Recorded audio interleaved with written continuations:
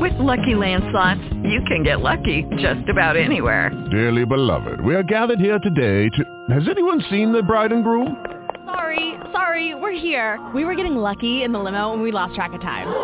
No, Lucky Land Casino, with cash prizes that add up quicker than a guest registry. In that case, I pronounce you lucky. Play for free at LuckyLandSlots.com. Daily bonuses are waiting. No purchase necessary. Void where prohibited by law. 18+. Terms and conditions apply. See website for details.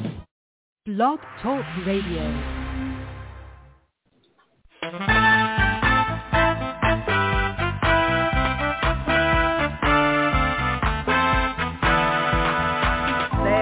Watchman on the wall, bringing forth the written word of God to one and all. Are you getting ready? Will you stand or will you fall? Listen to the watchman on the wall. Listen to the watchman on the wall. Listen to the watchman on the wall.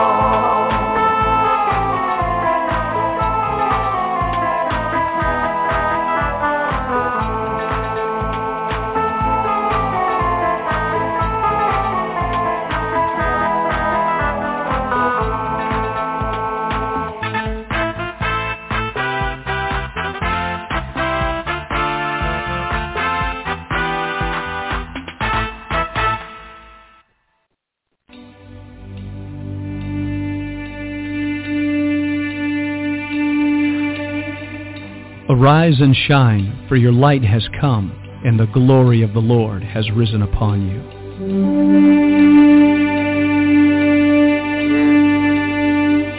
A new day has dawned. All over the earth, men and women are arising. It's time for the sons of God to awake.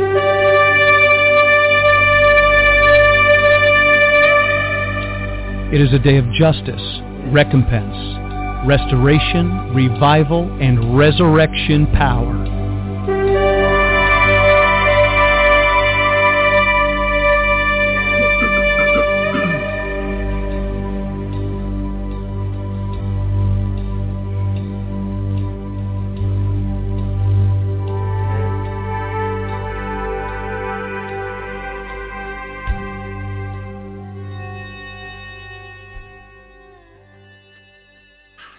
Good morning, ladies and gentlemen. This is Vincent Xavier, pastor of New Wine Ministries. Great to be with you today. It is Tuesday, and in the Ark in Northwest Arkansas, we have a cloudy, rainy day, which is beautiful, by the way. It is the season of December, and we have been really shocked by the weather forecast, 70 degrees. It's been in the 60s. So far, so good. Praise the Lord and pass the ammunition. We've got quite a Bible study for you today. And for those of you who begin and end with us, I believe that there is a special pearl of great price ready to be revealed to you for your deeper consideration for the times that we are living in.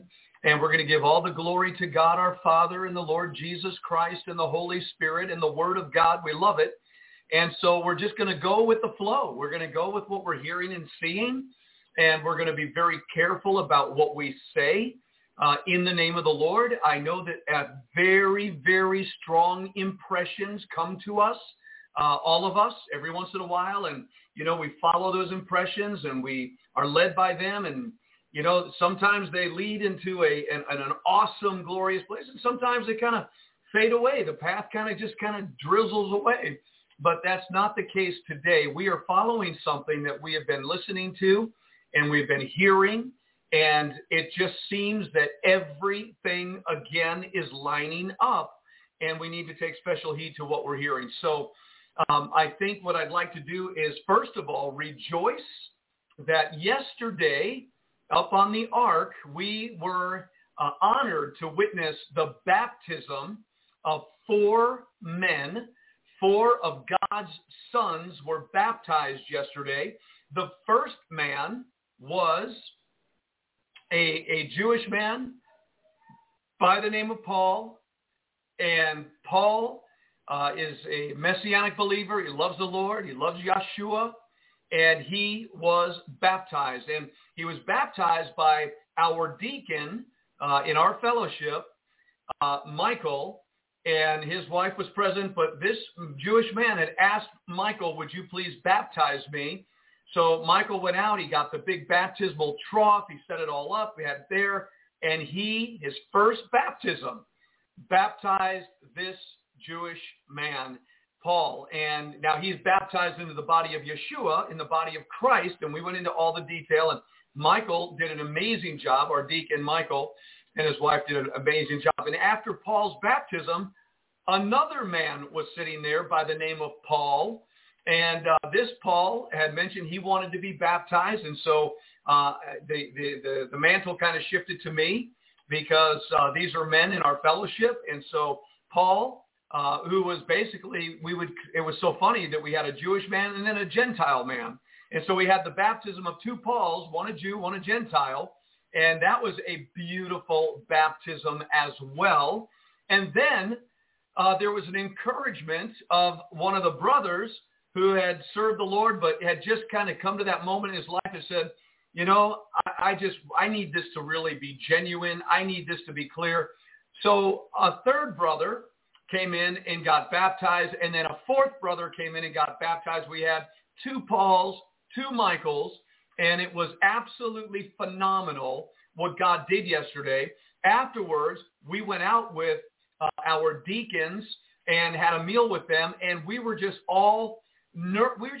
bathing, basking in the glory of God, because after the baptisms, we sat down with our brother Paul and the other Paul. We had our two Pauls with us, and we sat down for at least an hour and a half, and we were just breaking bread, fellowshipping up on the ark in the heart center where the gatherings take place, and it's just fellowship hall, if you will. And we just had an amazing time. We talked about all kinds of things, and it was just an overflow. And it was so rich in the spirit, it was absolutely amazing. And we just felt we're just coming off the flow of it, man. We're just coming off it today, and we just want to rejoice in what God did.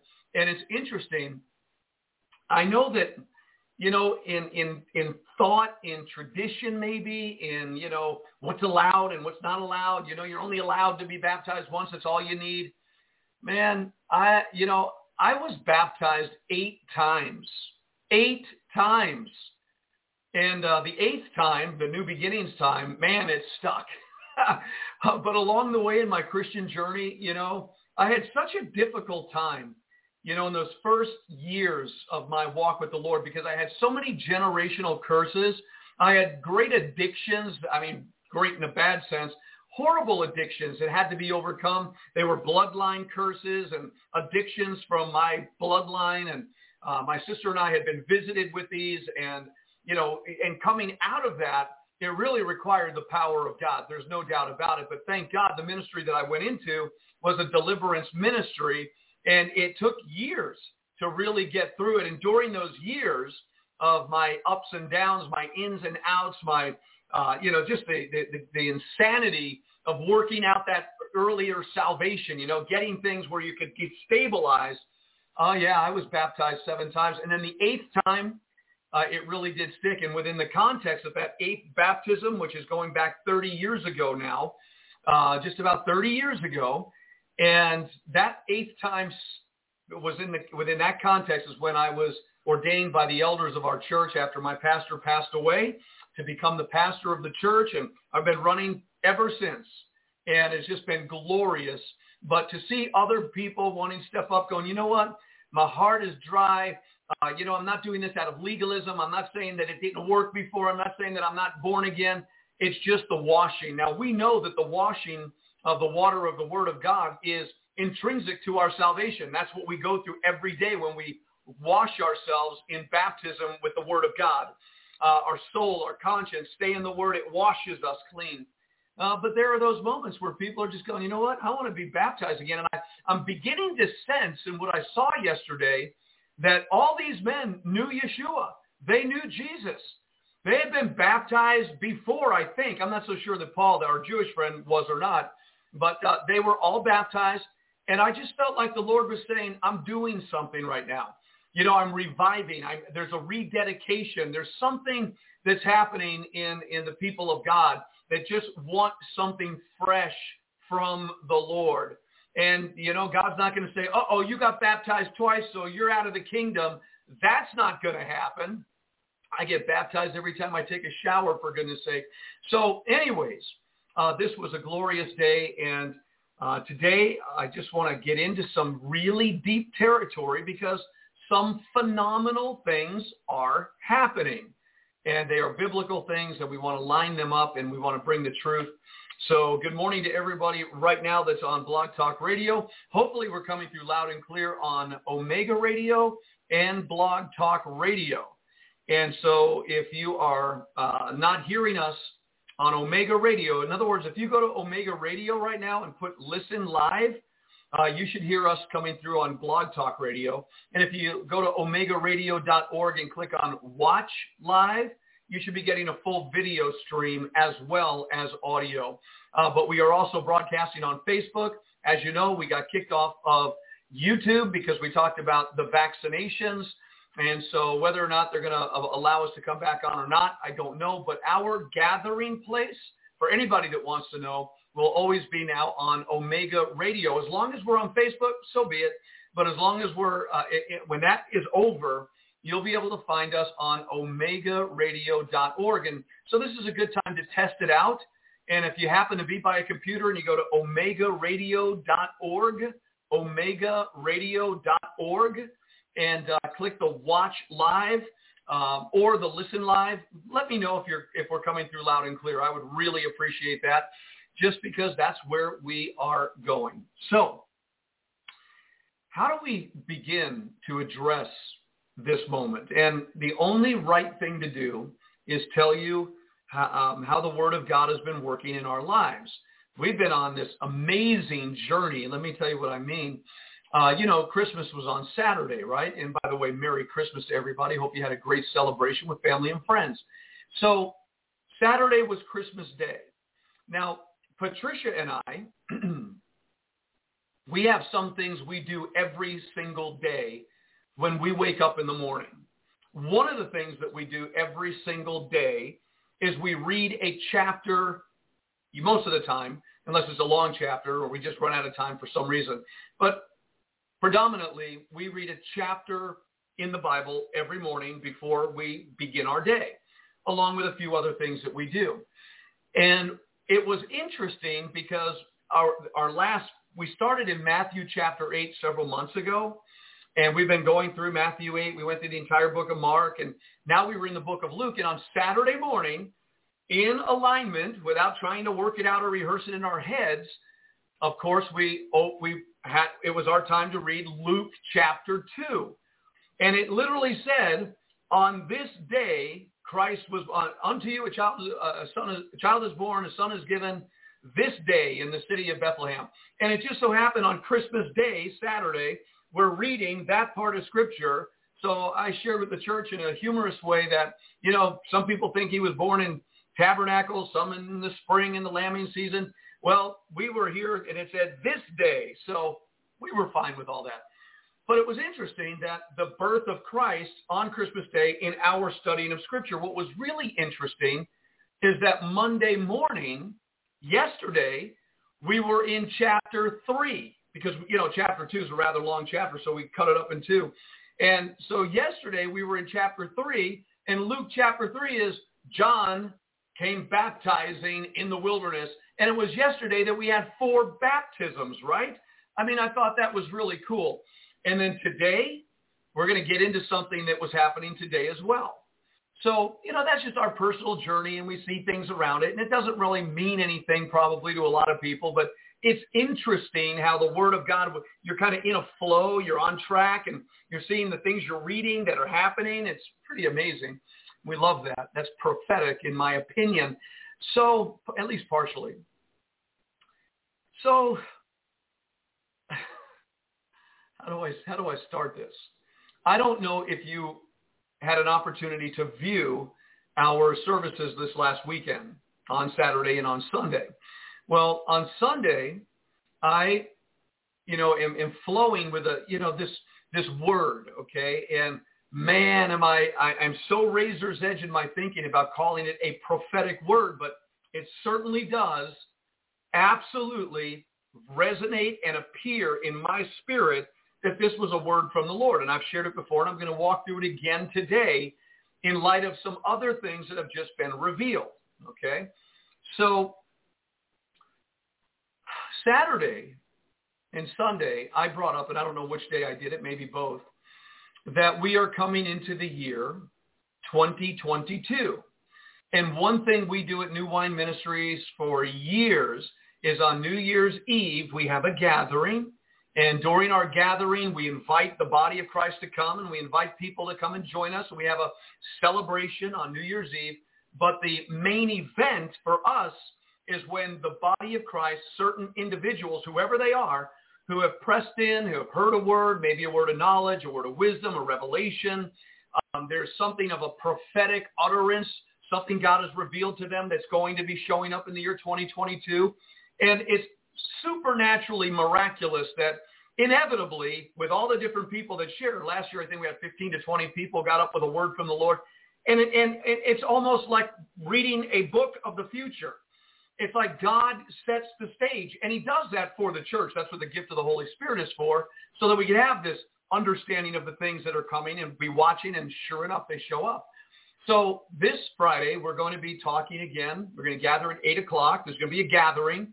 People are going to be sharing the word of God, and we're going to put it all together. And, you know, the Lord said this from this person, something from here, something over here. And you put it all together, and it's kind of like, all right, a roadmap. Here's what's coming. So it's already starting to flow in my spirit because it happened on December 11th. Is when I was at 7:30 in the morning driving, and I heard the Holy Spirit say something in my heart. I got a download from it. Later on that day, I wrote out, as I explored deeper what I heard, I wrote it out, and I shared it with the church. And it's interesting how things have been transpiring since that time, and I'll share with you in just a moment if you haven't heard what that is. I was sharing this past weekend, the year 2022, and I knew in my spirit, because I don't believe God is offended by numbers. He has a book called Numbers. And my recollection of numbers is that one in Bible prophecy, the number 1 stands for unity. Number 2 is for witness. Number 3 is the Trinity. Number 4 is the northeast, southwest. It's the 4 corners of the earth, the compass, if you will. Number 5 is the grace of God. Number 6 is the number of man. Number 7 is the number of completion. Number 8 is new beginnings. Number 9 is fullness, like a woman who's pregnant and produces the fruit of a new creation. Number 10 is a number of redemption. Be thou faithful unto death. The devil will throw some of you into prison for 10 days. Be thou faithful unto death, and I'll give you a crown of life. So 10 is a number when Abigail's husband was coming against David. David was going to kill him, and she said he's not worth it, so he let him go. 10 days later, he died and was released from that insult. So 10 is a number of redemption, a loosening kind of and that's what the word redemption means, to loosen, to let go, right? So we know that. Number 11 in Bible prophecy, or in the Bible, is judgment, chaos, confusion, uproar. You know, it's a negative number in many ways against anything that's dark or wicked. So number 12 is, to me, government, order, apostolic, 12 tribes of Israel, 12 apostles, the government of God, you rest upon the shoulder, all these things. So I'm good with that. I kind of knew that, and I knew that the number 11 was judgment. I knew it was chaos. I know it was, there's some other definitions too, because I looked it up, and there's a biblical definition for the number 11. But it gets into that confusion, intensity, these problems, real problems, and that 22 is double 11. So I felt like the Holy Spirit was saying the year 2022, rather than what the world is desiring for everything to come back to normal and peace, I think normal and peace will only be found in the kingdom of God, which is present for anybody that wants to access it right now. But as far as on this natural terra firma, on this earth, in this country, I believe that we're going for a double 11. We're going to see a double judgment, double confusion, double violence, double chaos. It's going to break out. That's what 2022, as I'm thinking about it, appears to be. And so I went into all that this weekend, and I kind of tied that in to the prophetic word that I believe I received on December 11th. And so I'm putting 2 and 2 together. Then Sunday, I was doing some studying, and I wanted to know every once in a while, I check in to see what time it is on the Hebrew calendar. I've been doing that for a very long time. This is something the Holy Spirit kind of led Patricia and I into doing. So I looked into what month we were in this past weekend and what day we were at. And sure enough, it was so strange that we were in the month Tebeth or Tevet, depending on how you say it in the Hebrew. And the word Tebeth is in the scriptures in the Old Testament, and it means goodness. Okay, Tebeth means goodness. And it's the 10th month, and it was the 22nd day. And I think it was Saturday or Sunday, whichever day it was. It was the 22nd day of Tebeth. And I thought, there's that number 22 again. Very interesting, but it's in the month of goodness. So I wanted to know when the 11th month, because 11 is the number of judgment. We're coming into the year 2022. And it just happens to turn out that the 11th month, which is used 3 times in the Bible, it comes up 11th month, 3 times from Deuteronomy, Zechariah 1, and there's another in between. I think it's in Chronicles. I'll get it for you in a second. But the 11th month, they called the month Sabbat, S-E-B-A-T. So Sabbat.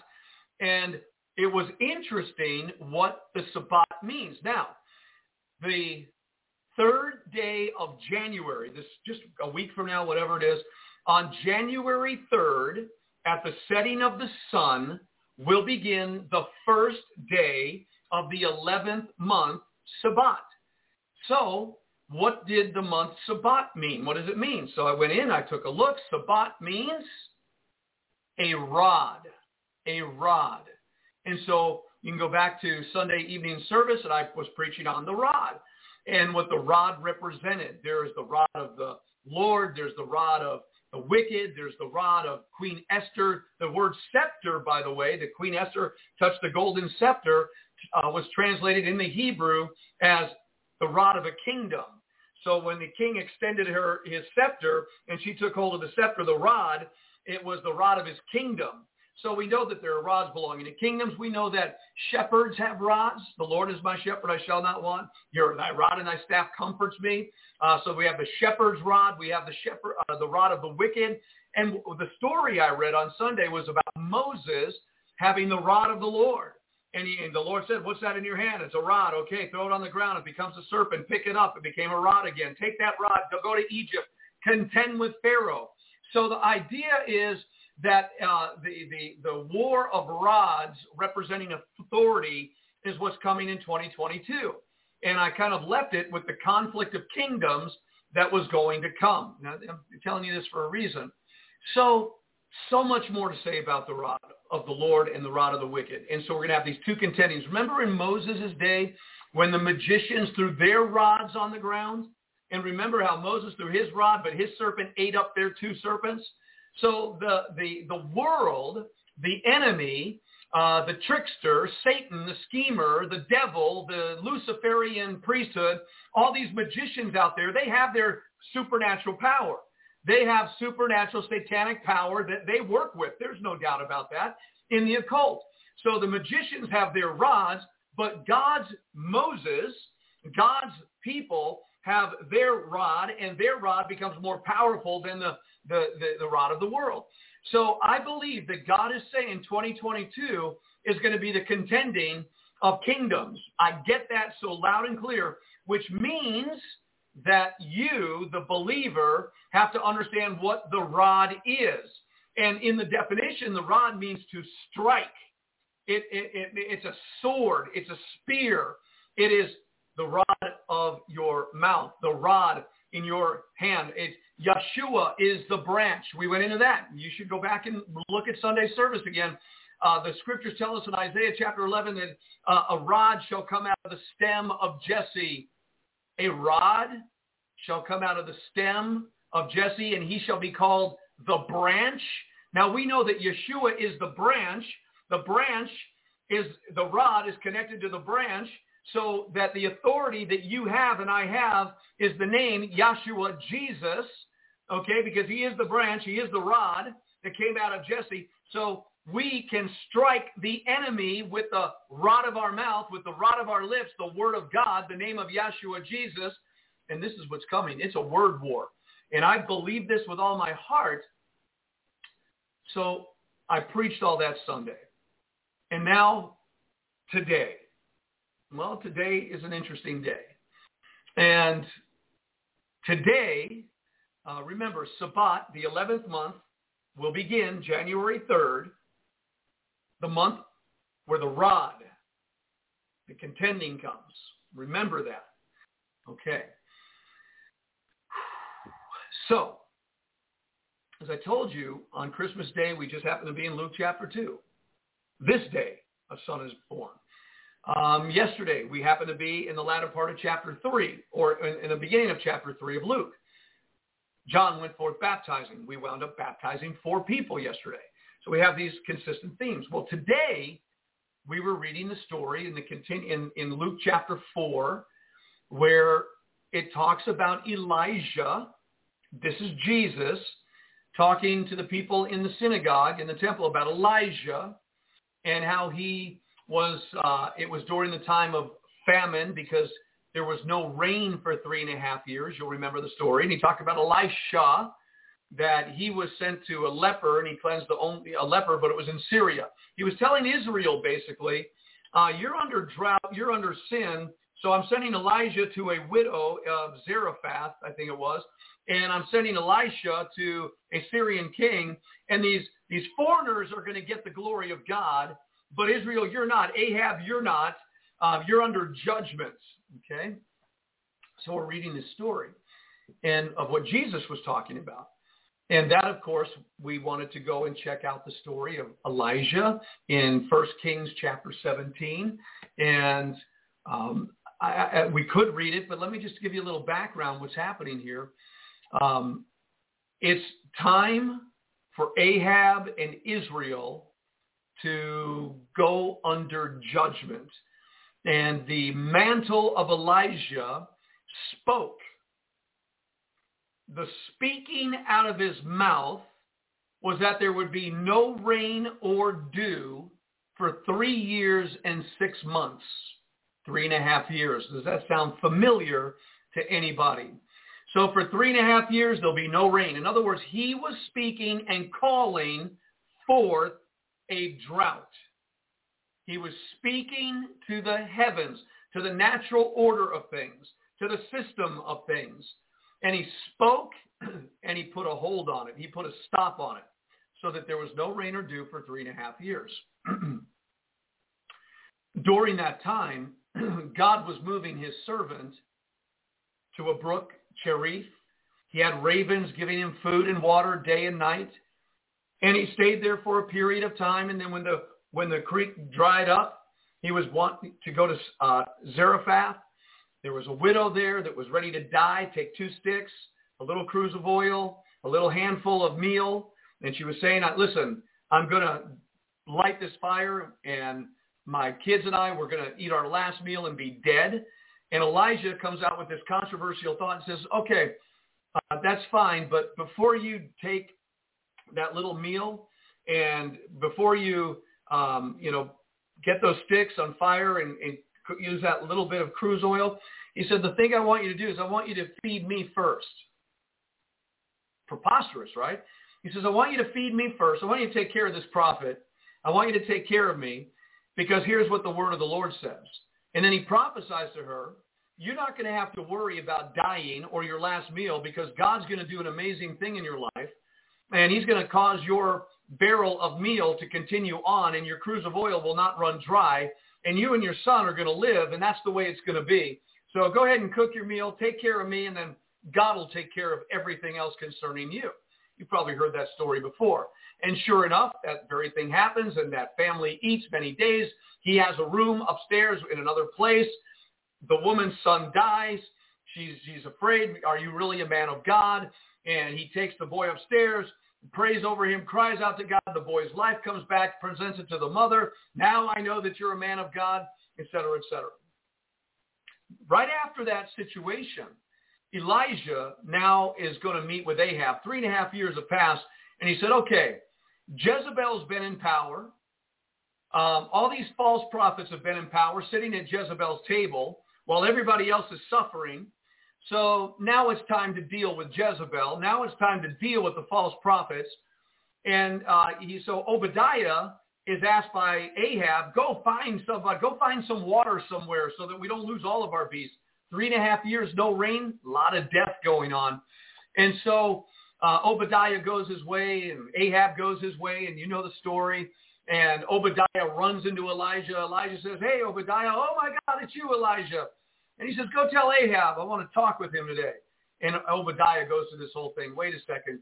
I know if I go talk to him, that while I'm away talking to him and he comes, you're going to be disappearing. The Spirit of the Lord's going to take you away. I'm going to be killed. And Elijah calms him down, convinces him, just do what I tell you to do. I'm not going to go anywhere. I give you my word. I'm going to meet with him today.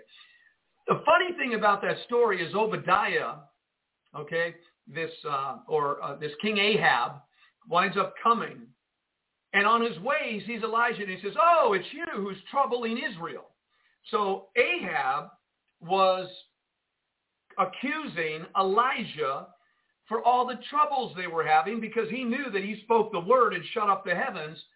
And Elijah said back to him, oh no, I didn't trouble Israel. You did by your blasphemous policies, by your blasphemous legislation, by your Jezebelian adultery and idolatry, and your false prophets, and your disobeying the commandments of God. You're the problem.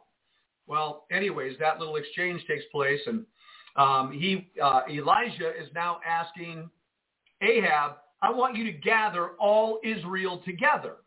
And so he does it. King Ahab gathers all Israel, and he wants all the prophets of Jezebel, 400 and 450. There's 850 false prophets that sit at Jezebel's table and in the grove. So they're all there on Mount Carmel, and you know the big battle that happens. All the priests of Jezebel and their gods are cutting themselves, jumping up and down. Elijah mocks them, calls fire down out of heaven. He wins the battle. He turns the people back to God in their hearts. He slays the 850 false prophets with a sword in a cave. Obadiah had said he saved 100 of them and fed them with bread and water from Jezebel during those days. And now comes the time where Elijah gets up to the mountain and he puts his head between his knees and he tells his servant, go out and see what's coming. And he looks out, and obviously he was looking over the sea. And he says, man, there's not a thing happening. There's nothing. There's not a cloud in the sky. And he says, go back 7 times.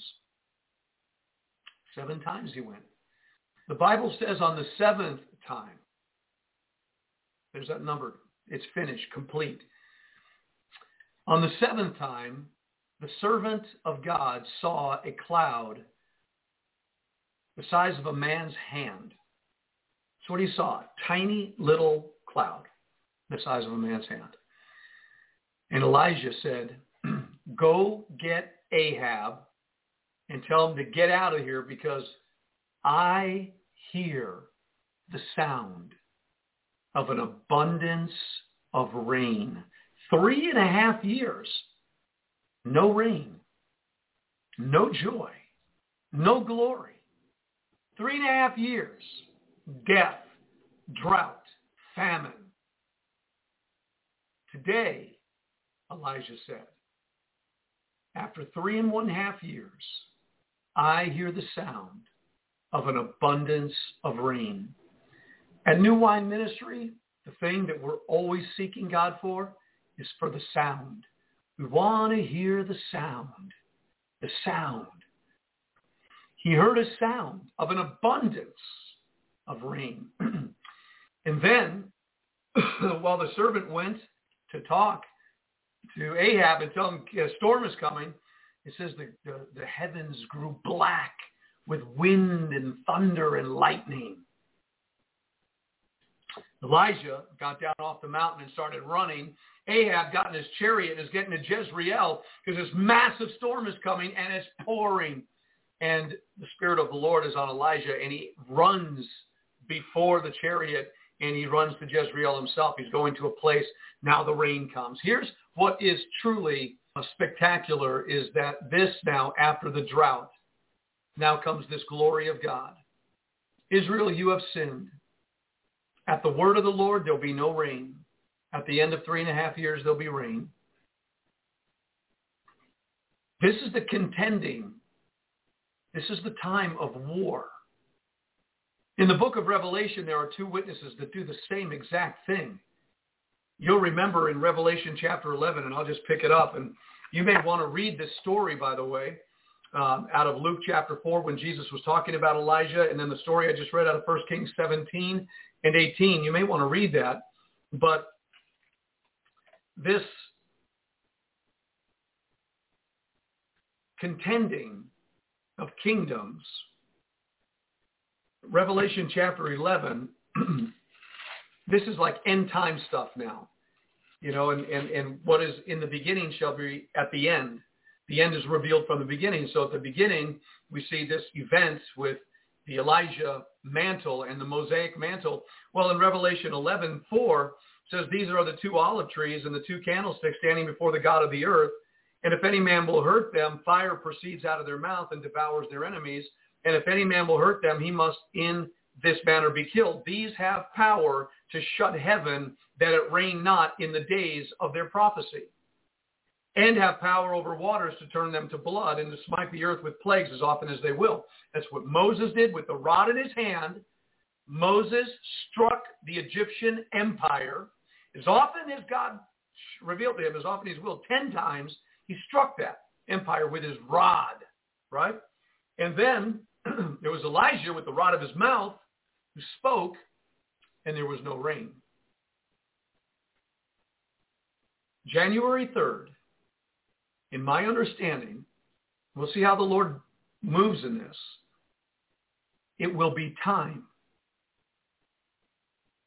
for those who carry the anointing, the rod, the authority, the word of God in their hearts, that they will come out of their mouth and begin to speak to this nation, not revival. Oh no. This is not a time of revival. And the tricksters, the Ahabs of our generation, the Jezebels of our generation that think they're in so much control, some form of supernatural disaster is going to seriously hamper their plans. There's something coming, and it's going to wreck the American empire, who, like Ahab and Israel, I'm not talking about foreign nations now, I'm talking about the last bastion of freedom right here in America. Some of you probably don't like to hear this, but it's true. I believe it's going to prove itself to be true. This nation has sinned so grossly against God Almighty. But the church has been so in bed with the world and so compromised and so lukewarm that they haven't had anything to say about it. They didn't have anything to say when men started marrying men and women were marrying women. They didn't have much to say when abortions were being shed. A few people had some signs to an abortion clinic. Oh, don't do that. The church, the most powerful institution, if you want to call it that, on this North American continent, shut its mouth and did not contend with these powers. Going all the way back to the 1960s. Now we're here where we are. And God's going to have to raise up a voice. And what the church has not been doing is pronouncing judgment on a nation that has sinned grossly against God, but has been blessing it, hoping that it turns around and doing all of these things. That's not the true pattern of Scripture. So beginning in January, I believe that God is going to bring out of the woodworks people that we've never heard of before. I believe the beginning comes now. I believe the beginning of a 3.5-year period of time that Scripture talks about is going to go into an intensified level. And I believe with the word of their mouth, this nation is going to shake. And it has to. Because let me tell you something. With the way that Ahab and Jezebel are running things, their incremental plans, you can't trust the news media. They lie all the time. You cannot believe what they have to say. So they're setting this thing up where people are going to get caught in a trap and they're not going to be able to do anything. And I hear the Spirit of the Lord saying, Step outside of that trap. Come out of Babylon. Come out of this moment and stand upon your mountain and stand upon your platform and stand upon wherever you are and begin to speak.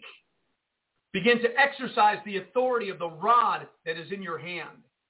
And again, if you want to know more about the rod and that anointing, go back to Sunday. Go to Facebook. Go to Sunday's evening service. We talk all about it. There's a lot more to say about it. But what I'm getting at is that after preaching this on Saturday and Sunday, and then, of course, being in the scriptures we're in with the baptism of John, well, today was the day about this story with Elijah contending with Jezebel and her prophets, the contending of kingdoms, which is exactly what we left our sermon with on Sunday. What is that? To me, that's a confirmation. To me, that's God saying, church, rise up and contend with the word of your mouth and speak what needs to be said to the system of things. Speak to the disruption. Speak to the chaos, the confusion upon the Egyptian empire, upon Israel, America today. Used to be known as a Judeo-Christian nation. Today it's called Babylon, for goodness sake. Speak to it. Confuse their languages again. Bring the drought. God will take care of his prophets. Whether you do it or not is between you and God. But it's going to come to pass. It's going to be done. It may not be done on a radio podcast. It may not be done for show, because this is no show in that sense. Although I like Elijah. He says, I want you to bring everybody together. And you bring all those Jezebelian prophets. You bring all Israel together that's so under a spell they couldn't even answer him a word. They don't have a clue what's going on in the church. The church is so blinded right now. But God's not against it. He's trying to send prophets to wake it up. And you know what 2022 is? Or 5782 that will actually begin on April 2nd? 5782 is open the eyes, an awakening. Wake up. Open your eyes. I believe the prophetic moment is for the Elijah anointing to come back into the ecclesia to awaken the church to the reality of what God is doing right now. Listen, I know this sounds like such a small, condensed, biblical, minute little tiny thing. We got the whole world going on. We got global governments right now moving. We got people that are doing amazing things everywhere. They got forward motion. What's going to stop them? There's an event coming. Something is good to throw a wrench into the spokes. Something is going to happen, like to Ahab and Jezebel, that were in full control, doing what they were doing. Something's going to happen where this is going to stop. And we're going into a period of time. And I don't know if this 3.5 years is the Great Tribulation, which I know we've been marching towards for a long time. I don't know if this is just a condensed period of time that like for a year or whatever, or we're in it, or it's already begun. It's just something of a significant advancement in the acceleration in a new phase. Because we've gone through many phases of judgment. But something, and the word is lining up, what we're hearing is lining up, what we're seeing is lining up. And the really cool part about what I'm saying, if you're listening, if you're on the right side of this day, you don't have to be afraid. If you're going to wake up like Elijah came to wake up Israel, the people of Israel, on Mount Carmel, they were so spellbound, they didn't have a word to say, remember? But if God is coming to bring a mantle, an Elijah anointing to the church in America, to the church globally, but if this Elijah mantle is coming, we can expect a season of signs and wonders, a season of miracles. God told Moses, take your rod and turn it into a serpent, and then put your hand in your bosom and take it out, and it'll be white like leprosy, and it was. And he put it back in; it was normal. And if that doesn't work, take some water from the river, put it on dry land, it'll turn to blood. He says, I'm going to give you the ability for signs so that they will believe. Who will believe? The Egyptians? No. So that God's people will believe. And it's unfortunate that there are a lot of Christians today that are living in unbelief. And they don't really know what time it is. They're not understanding. They're not considering. That's not a criticism. It's an observation. Okay? And they're stuck under the Jezebelian Ahab control. They are staunchly stuck in it. You know what I mean? And so God is wanting to bring something to wake them up and to wake them out of this delusion. This is the mercy of God. But where is this anointing going to come from? Where is this Elijah anointing coming from? We know that John the Baptist came in the spirit of Elijah. And Jesus said, this is Elijah. And he's going to prepare the way of the Lord. Well, if that happened at the beginning, it's going to happen at the end. There's got to be an Elijah anointing, a prophetic mantle, a real one that will be accompanied by signs and wonders to bring God's people back to their senses, to wake up. And that's all kind of in the timing of everything.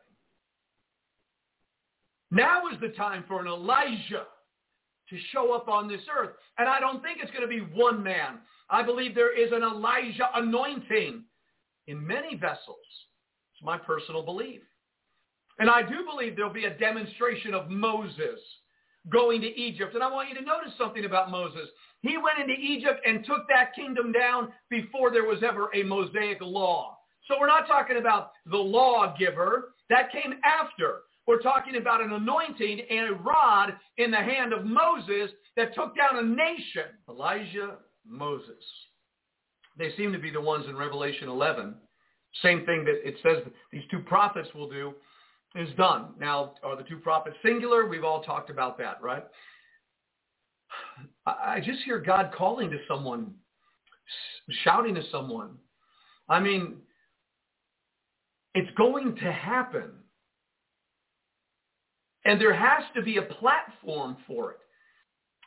YouTube is anybody that says anything that's not right, they just take them off the air. But that's not going to assist them. The world will not be protected by YouTube saying, you're not allowed to talk. And if Facebook says you're not allowed to talk, or anybody else, it's going to happen. And it may happen in the open airways. It may happen on the streets of the cities of America. Like that one gentleman we saw right before COVID-19, America repents, right? We've seen that before. And it may be that the Elijahs are coming out of their caves.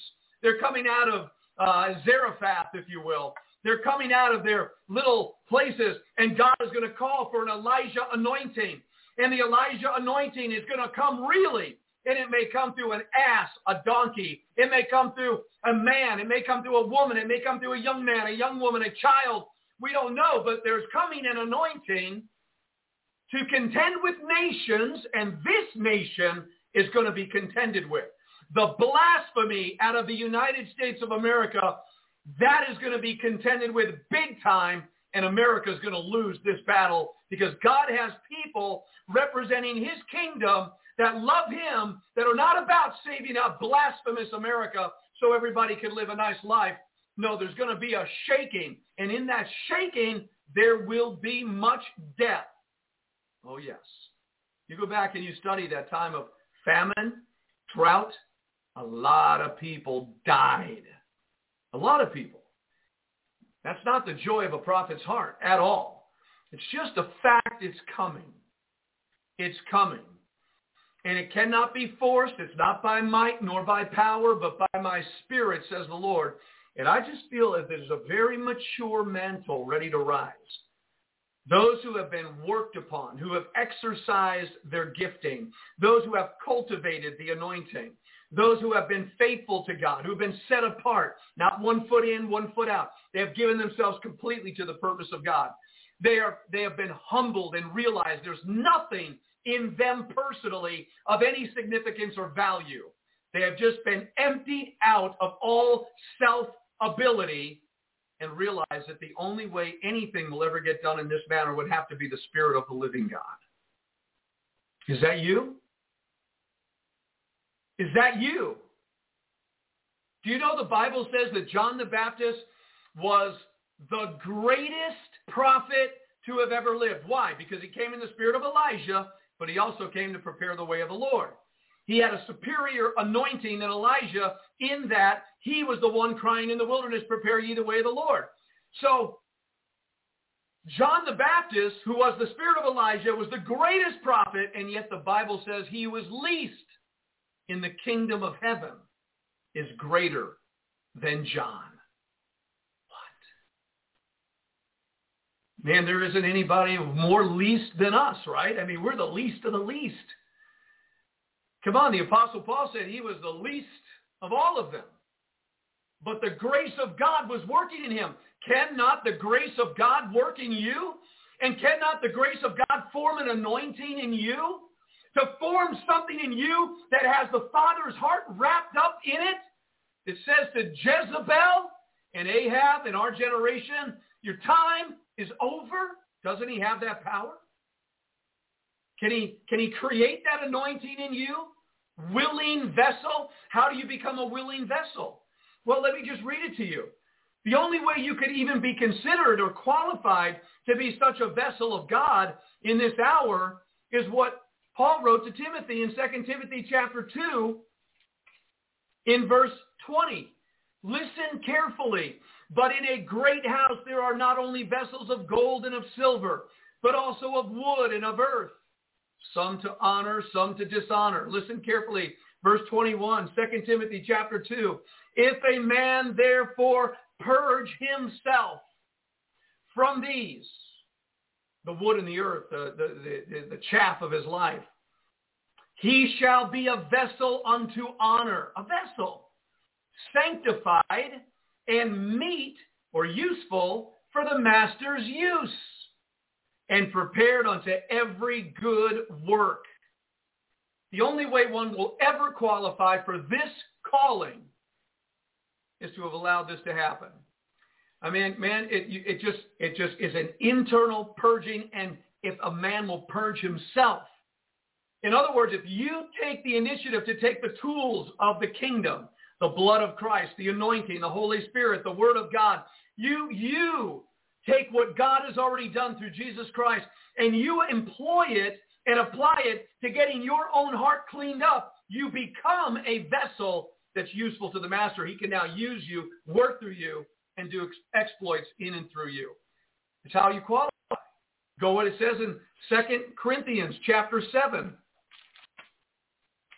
2 Corinthians chapter 7, verse 1. Having therefore these promises, I'm talking to you about promises right now. Dearly beloved, let us cleanse ourselves from all filthiness of the flesh and spirit, perfecting holiness in the fear of God.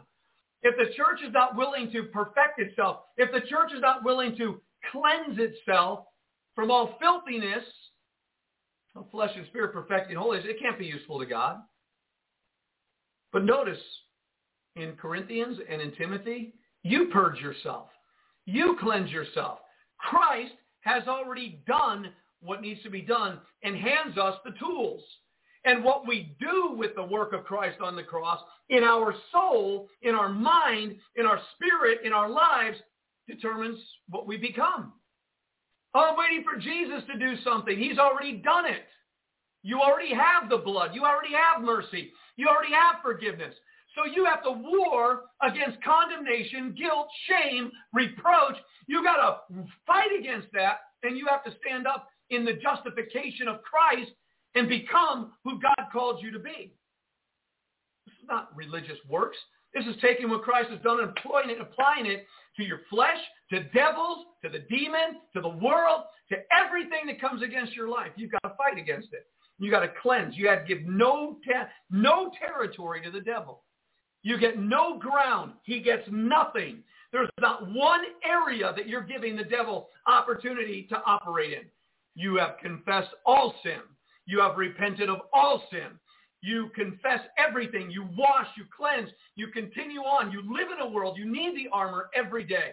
You need to walk every day. But you can walk in peace, and you can walk in rest, and you can walk in joy, and you can walk in love. And I'm telling you, the vessels of mercy, the vessels of honor are the vessels wherein the love of God has been most profound, where the love of Jesus Christ has integrated with their spirit, and the love of Christ is manifesting in their soul. If the world empire is trying to integrate your physical brain with those phones, well, the Spirit of the Lord is wanting to integrate with your spirit so that there's a merging together as one. He who is joined to the Lord is one spirit. Folks, I'm telling you, we're coming to a showdown. And a lot of Christians are going to be hanging out under the delusion. They don't know what to say or do. But there's got to be the rising up of an Elijah anointing, an Elijah mantle. And I don't know the timing. I honestly can't sit here and say, well, it fits this way. I don't know how it fits. All I know is that this is going to be done. This is going to be done. Promotion comes from the Lord. And I believe some of you out there who have been laboring to work out your salvation with fear and trembling, your promotion time is coming. See, I know that there are two sides to this day, and I know as dark as it is as light as it is. Arise and shine, for your light has come, and the glory of the Lord has risen upon you. Behold, the darkness shall cover the earth, and gross darkness the people. But the Lord shall arise upon you, and his glory shall be seen upon and within you. So it's a double-sided day. It's a day of gross darkness and a day of glorious light. You have to choose what side of the day you're on, because the gray zone is going to get wiped out. Many, multitudes in the valley of decision. Get out of the valley of decision. Make a choice. Get off that mountain of wonderment. I said, this way or that way. Serve the Lord with your whole heart. If God be God, then serve him. If Baal be God, then serve him. Get out of the middle. You'll get vomited out of the mouth of Almighty God. So, it's your time, church. It's your time. If one person is hearing what the Spirit of the Lord is saying today, if one of you dares to believe, one of you, it was worth it. That you would actually be a voice that would speak into this atmosphere, and you would bring this nation to its knees until it turns to the God or is totally destroyed like ancient empires before it. And we're living in it. And it's going to go global. There's no doubt about this time we're in. It's accelerating. So what sign could we look for to say, well, I don't believe that? Because Moses actually told God that in Exodus chapter 4. He said, they're not going to believe me. They're not going to believe a word I say. And that's why God said, okay, well, put your hand in there, turn your rod into this. I'll get you to do some tricks. And then the magicians, they're going to do tricks, but my tricks will be better. It's an anointing. It's power. It's signs, wonders. Now, in the last days, what do we know? That the devil, according to 2 Thessalonians chapter 2, is going to come with lying signs and wonders. In 2 Thessalonians 2, that's what he does, lying signs and wonders. And in Revelation chapter 13, the second beast does what? He causes fire to come down out of heaven and has lying signs and wonders to deceive the people on the earth. So the devil is coming with lying signs and wonders through artificial intelligence, maybe supernatural satanic power, whatever. There's got to be a contest. There's got to be the true signs and wonders of God.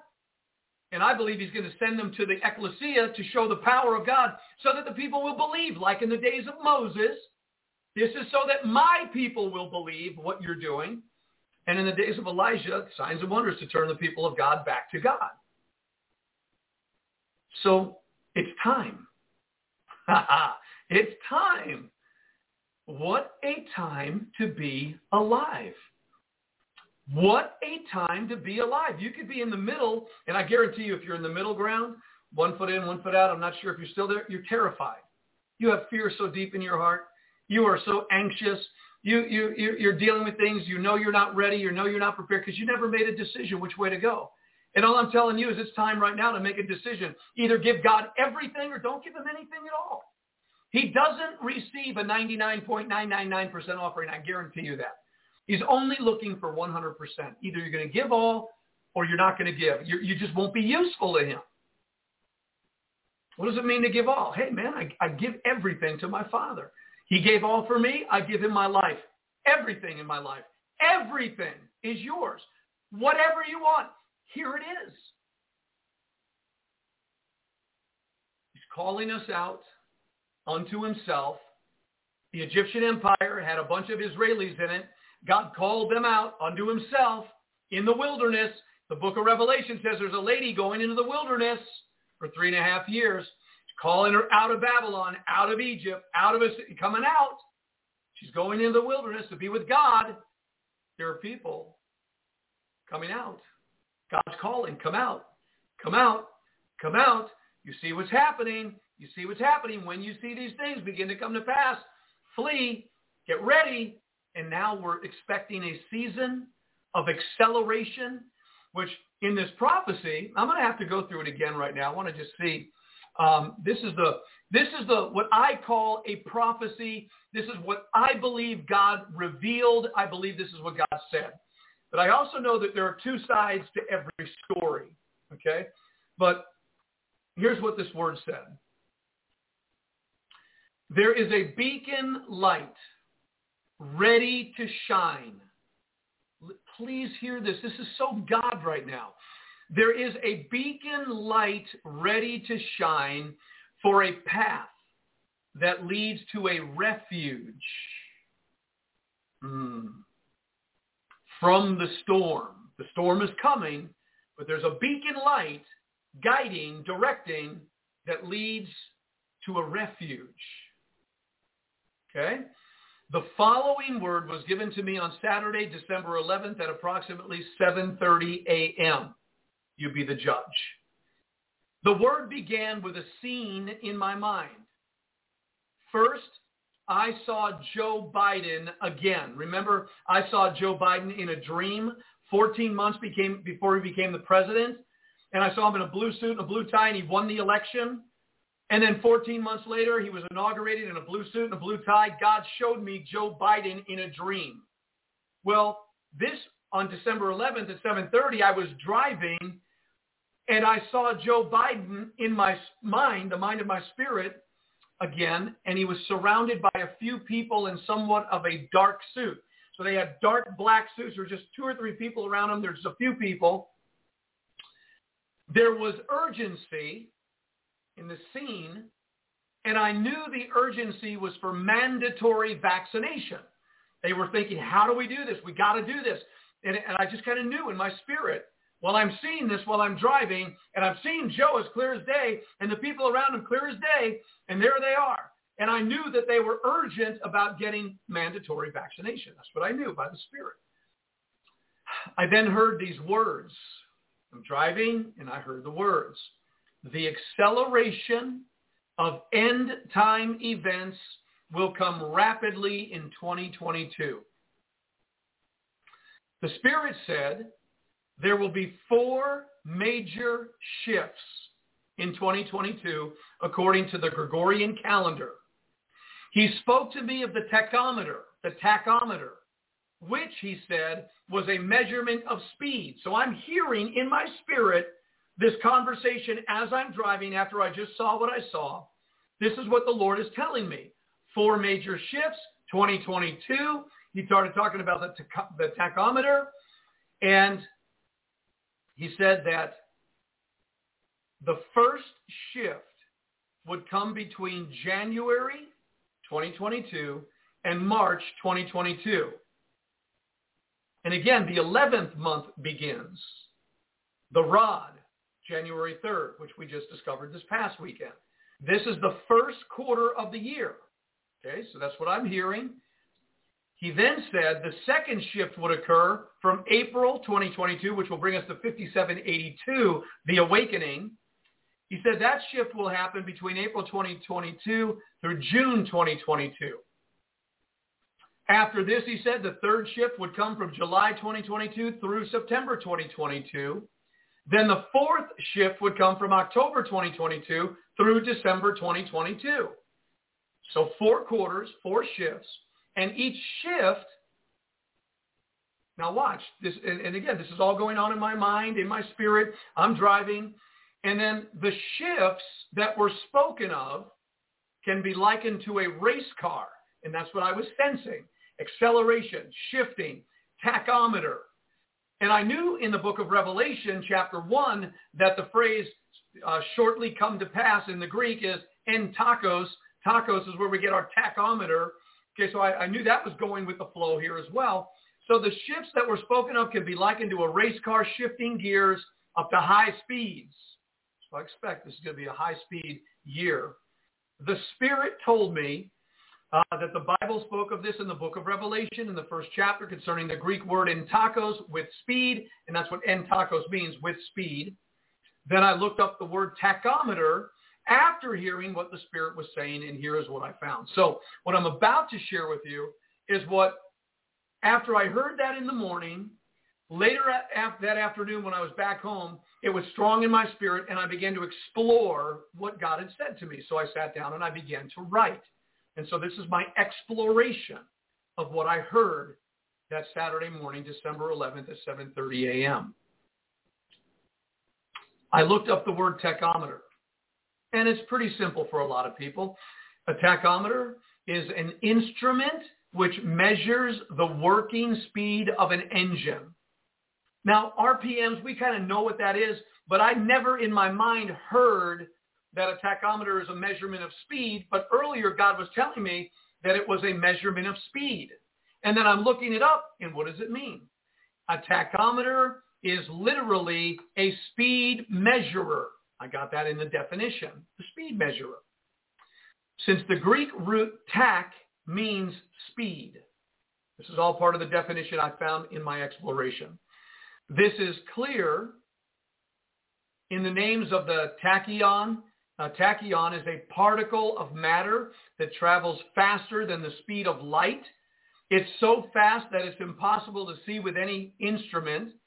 And then it talked about the tachycardia, a medical condition in which the heart races uncontrollably. And since the speed that an auto tachometer measures is speed of rotation of the crankshaft, the numbers it reports are revolutions per minute, or RPMs. Okay, so that's all the definition, the tachometer. So now let's talk about the 4 shifts. And here's what, in my exploration, I'm just going to read it exactly the way I wrote it, and this is what I see. Shift number 1, when is that going to occur? Between January and March.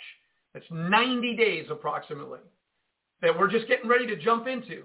Within a 90-day concept or a construct of time, mandatory vaccinations. According to what I saw and what I heard, this will be the main concentration during the first quarter of the year. Mandatory vaccinations. You hear some people on the news say, no, we'll never do mandatory vaccinations. We're not going there. And yet they're pushing some mandatory vaccinations. Time will tell. This is going to be a huge first quarter because the reality is if we don't see a massive thrust towards mandatory vaccination, well then, this word is speculative. Okay? So I understand. It's what I heard. It's what I saw. It's what happened.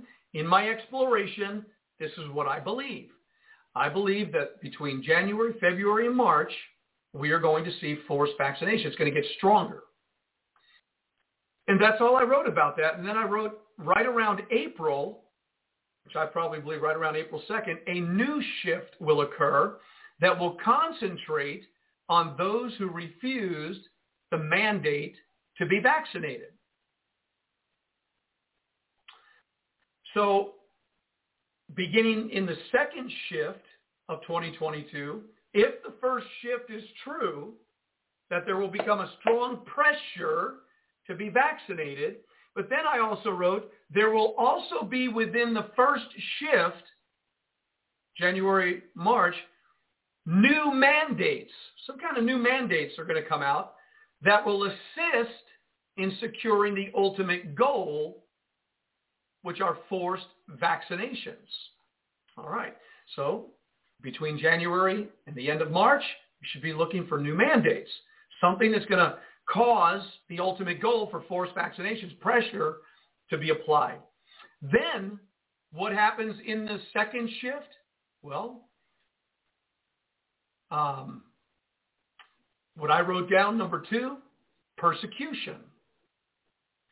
through April to June, as spring and summer begin to come forth, those who refused the vaccinations will begin to lose their rights and benefits to enjoy societal bliss, i.e., going to a ball game, shopping at the mall, going on vacation, etc.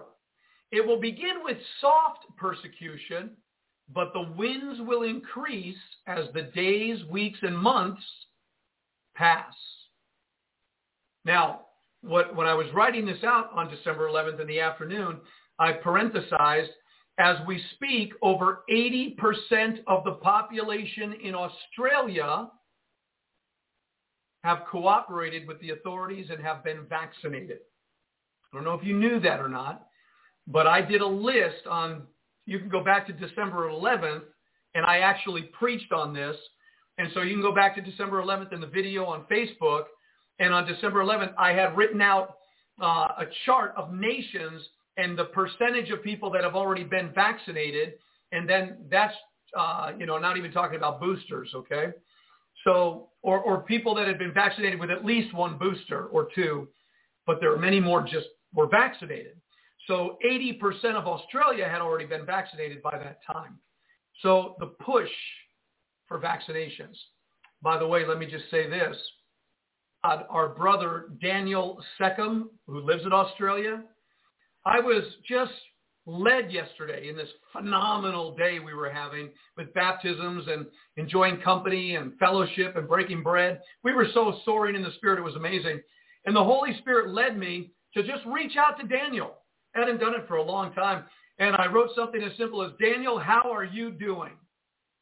Well, he wrote me back and he said, we're doing good. I'm so thankful that me and my family did not take the vaccination, even though I lost my $100,000 a year job, because he refused it. He says, but I believe it's going to be the right thing to do. He said, would you pray for me so that, I found a new job doing software and I got a contract to be able to do some computer work, but I won't see any money until things start going. And he said, would you pray for me for some financial blessing? And I was with a brother, and the brother said, how much does he need? And so I asked him, he says it was 820 AUs, Australian money, I guess. And I said, well, how much is that in American dollars? And he gave me the number. Bottom line is, between the offerings that come in New Wine Ministries, people give offerings once in a while. We set them aside for people that have needs, whether it's buying them a place to live in a motorhome or paying bills or whatever. Well, we were able to take money out of the offering of New Wine Ministries and send it. And my other brother, he also connected with it. So we sent to Daniel $1,000, okay, from their money, from the offerings of the church. We're not boasting in ourselves. And my brother, who I'm not mentioning names. So we were able to send $1,000 to Daniel. And he said, 30 minutes before you texted me to ask how I was doing, I was in the shower praying because I didn't know how I was going to pay my bills on Friday. And then when the money was sent yesterday, he came back. He says, I can't believe how good God is. The money you sent will be in my account on Friday, the very day I have to pay my bills. Why am I telling you that? Here's a man that was suffering for doing what is right, but God supplied his need. In the midst of 80% of his countrymen getting vaccinated. And God knew what he needed at that moment. I'm telling you, when you're on assignment, God will provide the needs. If he never would have said anything, we wouldn't have known. Ladies and gentlemen, a few of you that may be listening today, before I go on,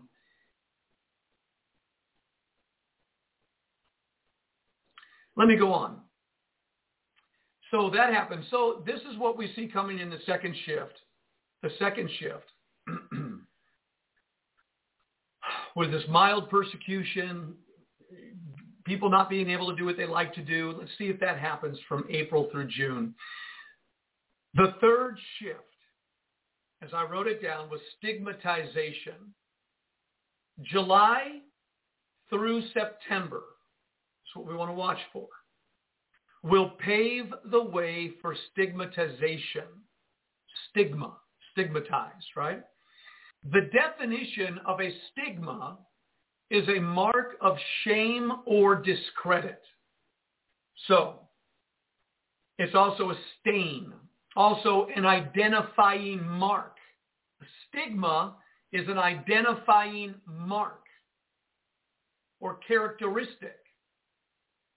The characteristic being one who cooperates or who does not cooperate.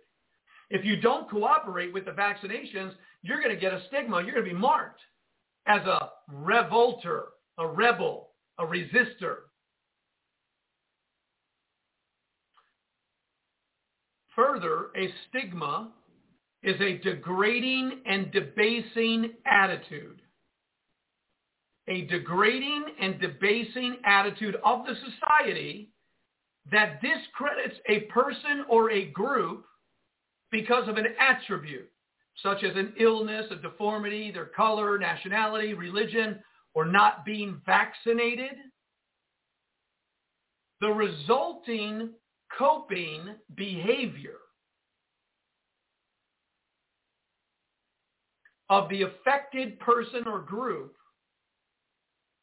results in internalized stigma. Let me just put it in plain language, okay? And I think this is pretty plain.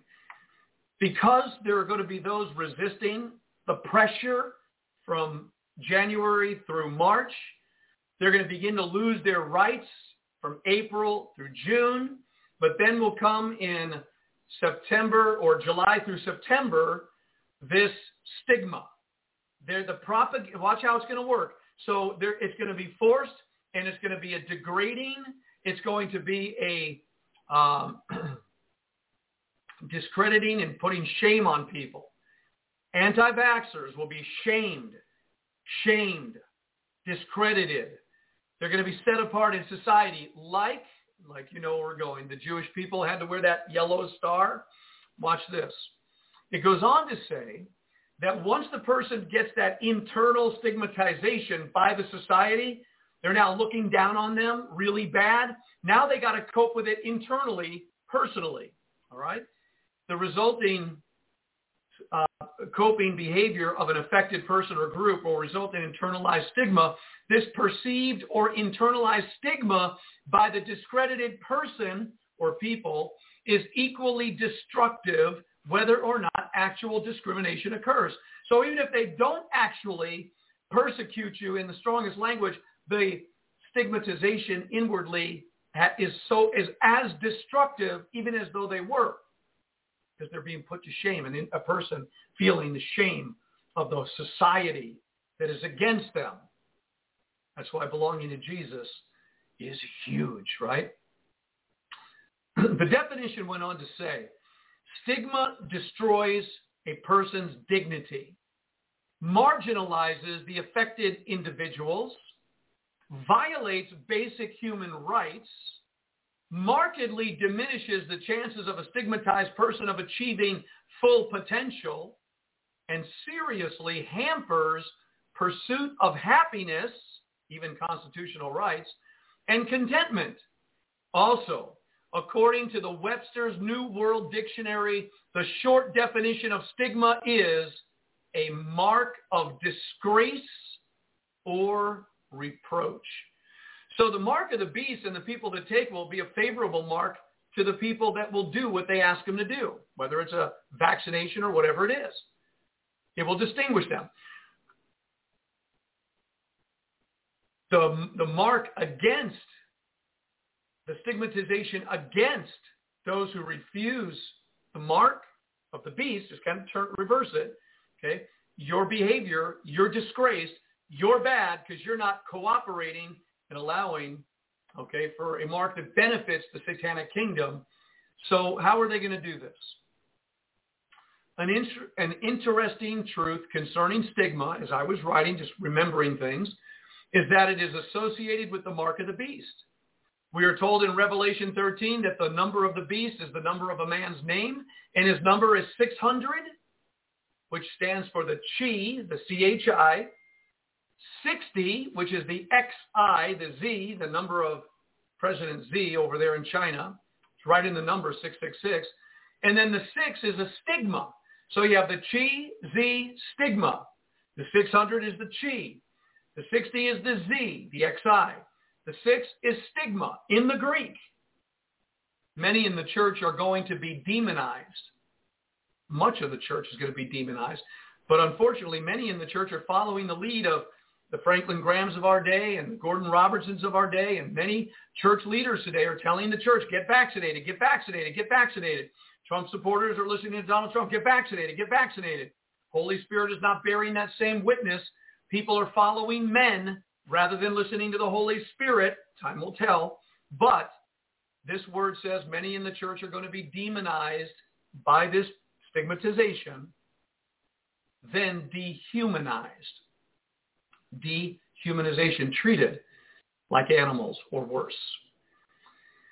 All anti-vaxxers will become the target of a propaganda campaign the likes of Nazi Germany. Okay, this is what we're seeing. This is what we're hearing. Anti-vaxxers will be discredited, put to shame, marked by society, while the society receives its mark of the beast. But they'll be marked by society, and then a propaganda campaign is going to arise. Propaganda means information, especially of a biased or misleading nature, used to promote or publicize a particular political cause or point of view. So a propaganda campaign is going to come against all anti-vaxxers, and Garth S. Jowett and Victoria O'Donnell provide a clear and concise propaganda definition in their book, Propaganda and Persuasion, in 2014. They write, and I quote, propaganda is the deliberate, systematic method of manipulation, and it's quite a successful one. Propaganda has been employed extensively in the political sphere since the 19th century to further various agendas by politicians, opposing candidates, and special interest groups. Propaganda is used to highlight the negatives or positives of an idea, a person, or legislation. Hitler used propaganda extensively to promote his anti-Semitic ideas and his vision for Germany in a post-World War I era. Propaganda, a powerful weapon that is about to be used in the third shift, coming between July and September. This is what we're hearing. And then finally, the fourth shift, collapse. By October through December 2022, a further collapse will occur in the United States as well in other parts of the world. Now remember, a house divided cannot stand. And with this polarization through propaganda and stigmatization, it widens that gap, and the collapse is sure to come. That's the word of God. So what will collapse? A collapse of morality, a collapse of family, a collapse of freedom, a collapse of joy and peace in the nation. The world will become an impossible place for the righteous elect to live in. Even as Lot could not endure the wickedness and corruption in Sodom, so shall the elect of God be vexed daily by the filthy, unfair conduct of the wicked world that shall arise. Now let me speak into that. Every true believer who believes in Jesus Christ has received the benefit and the blessing of his grace, mercy, forgiveness, and have received his righteousness. We get that. So there are many Christians that have received the righteousness of God, but for one reason or another, they wind up like Lot, who was a righteous man, going into Sodom and Gomorrah, cooperating with the authorities, cooperating with the culture of that day, yet because they know Yahweh being vexed every day by the filthy conduct all around them. However, there is another level of righteousness that Abraham was walking in at the same time. Abraham was so caught up in the purposes of God that he didn't care where he lived. So Lot went into Sodom and Gomorrah. Abraham was on the mountain entertaining angels. I got a word for someone today. He was entertaining angels that were declaring the purposes of God. And Abraham continued to walk in that high place in the mountains right on by when he was viewing from afar the smoke coming up out of Sodom and Gomorrah, where a righteous man was living and escaped by the skin of his teeth. There may be some people escaping by the skin of their teeth, but there is a level of righteousness. There are those who are walking in their high place with God that these things are not going to touch them at all. But the world will become a very difficult place for the elect of God to live in, the righteous to live in.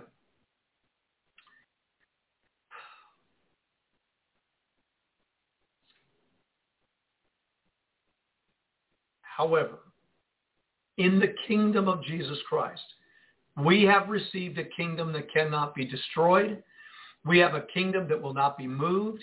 We have built our lives upon the rock, so when the storms of life come, we will still be standing for those who hear and obey the word of God. That's it. You can have confidence and trust when you obey the word of God. The entirety of the new covenant, reading it, studying it, doing it, obeying it. And it's a covenant that deals with the inside out. The new covenant is not so much external, it's internal. If a man looks upon a woman and lusts after her in his heart, he's committed adultery. Come on, it's criticisms, it's offenses, it's fears, it's pride, it's all these things that come from within the heart. The new covenant is all about the internal parts. So you could say you're a Christian externally all we want to, but if we're walking around with internal problems, watch out.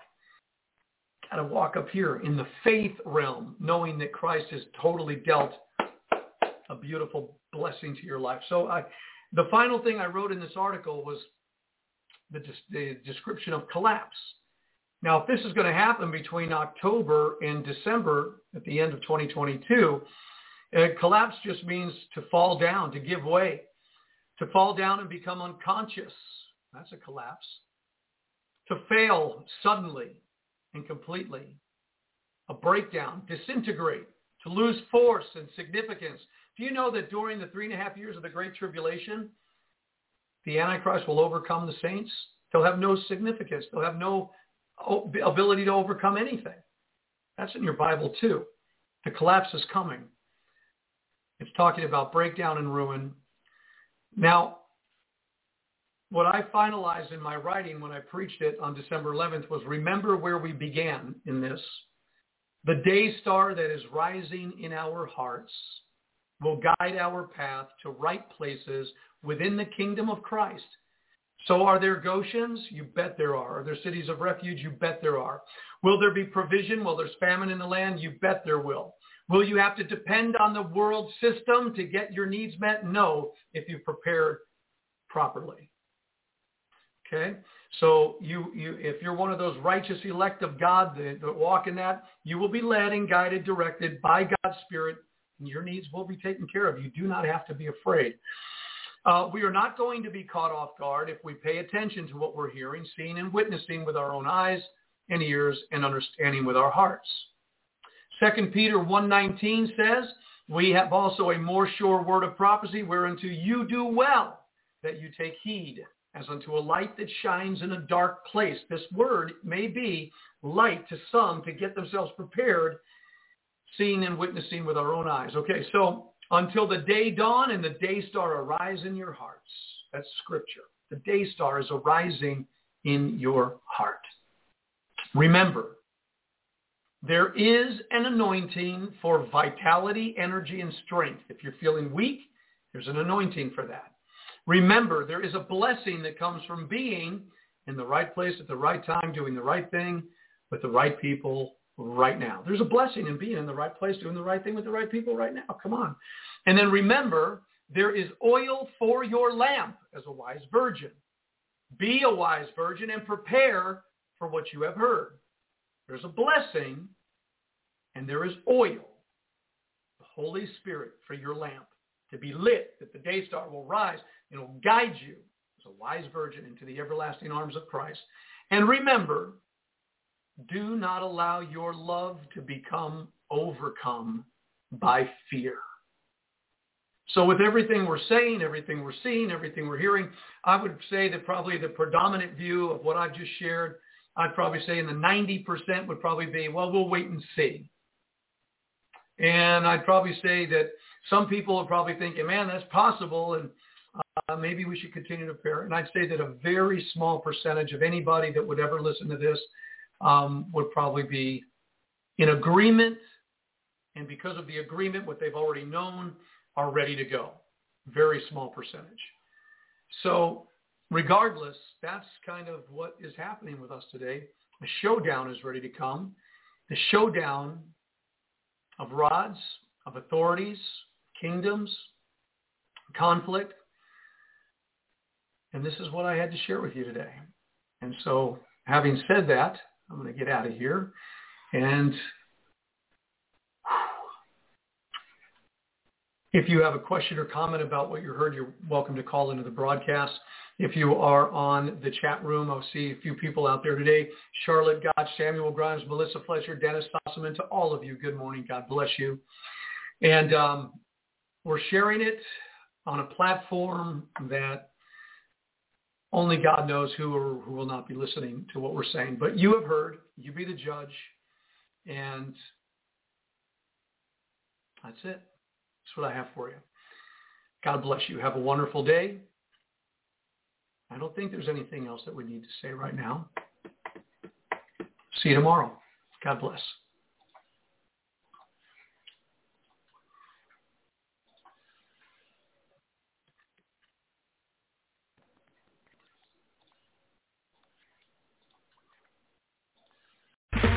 Okay, round two. Name something that's not boring. A laundry? Ooh, a book club. Computer solitaire, huh? Ah, sorry, we were looking for Chumba Casino. That's right, ChumbaCasino.com has over 100 casino-style games. Join today and play for free for your chance to redeem some serious prizes. ChumbaCasino.com. No purchase necessary. Void where prohibited by law. 18+ terms and conditions apply. See website for details.